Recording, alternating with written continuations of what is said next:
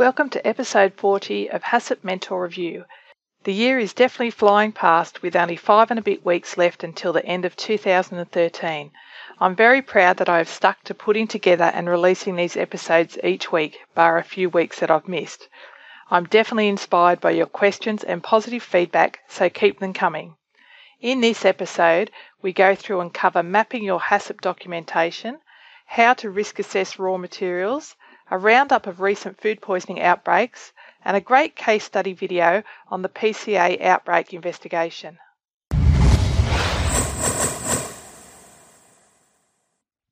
Mapping your HACCP food safety quality system.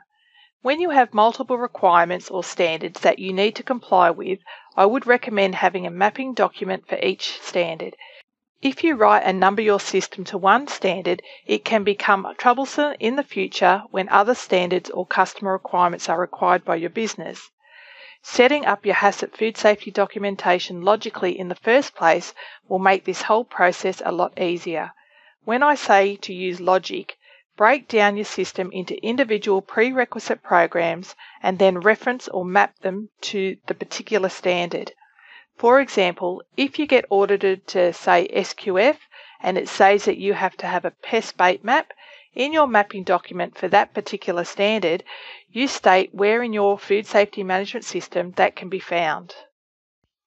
If you are looking to find out more on how to undertake an effective risk assessment on your raw materials, I have written an article titled 3 Tips on How to Do a Raw Material Risk Assessment.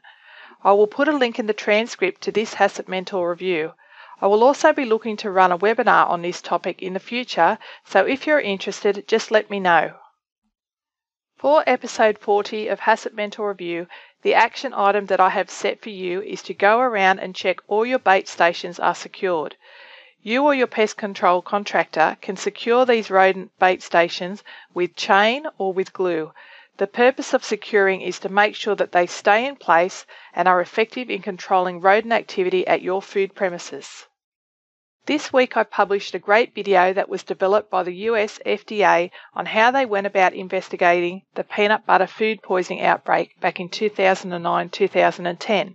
If you're interested in how they linked illness in the community to the actual food company involved in this outbreak, it's an interesting watch. You can find the link to this video in episode 40 of HACCP Mentor Review.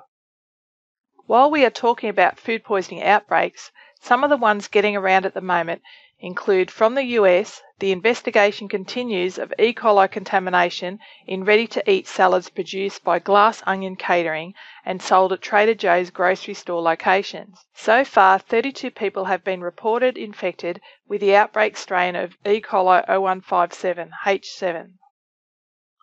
As of mid-November 2013, 389 people have been infected with 7 outbreak strains of Salmonella Heidelberg across the USA.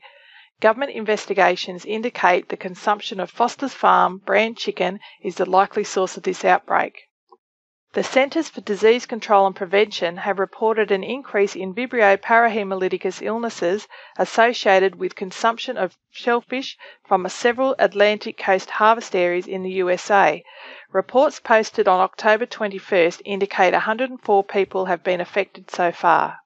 And from my home country of Australia, the biggest horse race of the year is held at the beginning of November. It's such a monumental event that parts of Australia even have a public holiday designated on the race day.